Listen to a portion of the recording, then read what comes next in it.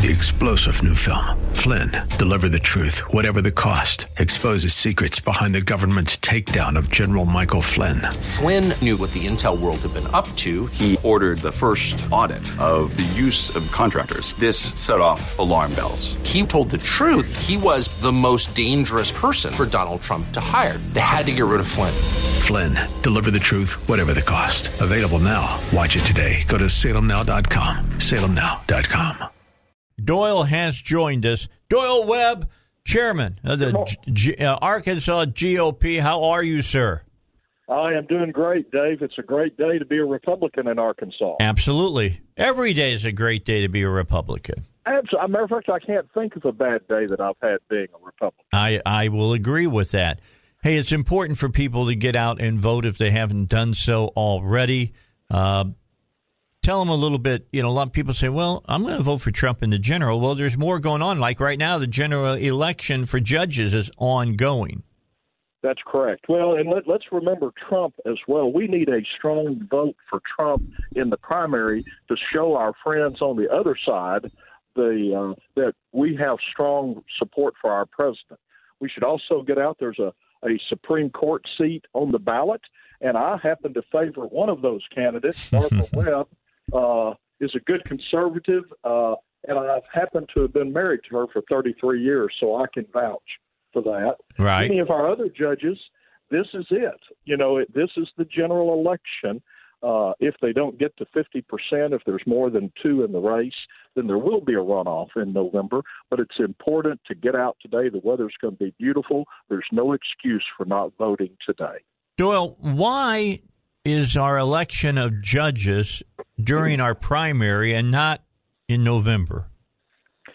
Well, I have a little bit of firsthand knowledge about this because I was in the state Senate when some of these decisions were made. We passed Amendment 80, which made the election of judges nonpartisan.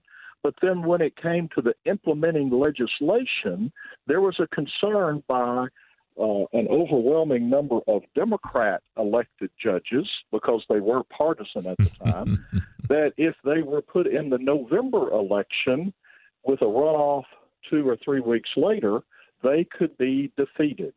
So the Democrat-controlled legislature put it in the primary because back in 1980, the overwhelming vote in the primaries was on the Democrat side, and it was used to protect the Democrat judges at the time. All right, and so that's the reason it should be moved to November. That's what I'm saying. I was going to just say it would make sense since we've got the majority now in the House and the Senate. Why don't we make that one of our, initiated acts, so to speak, on the ballot that we change that?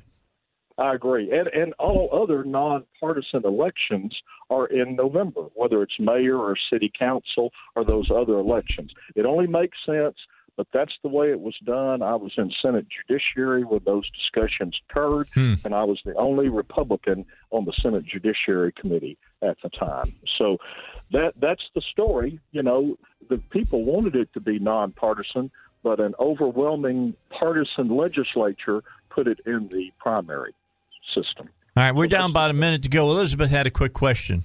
I just wondered if there's any appetite for making those changes. Is anybody even talking about it?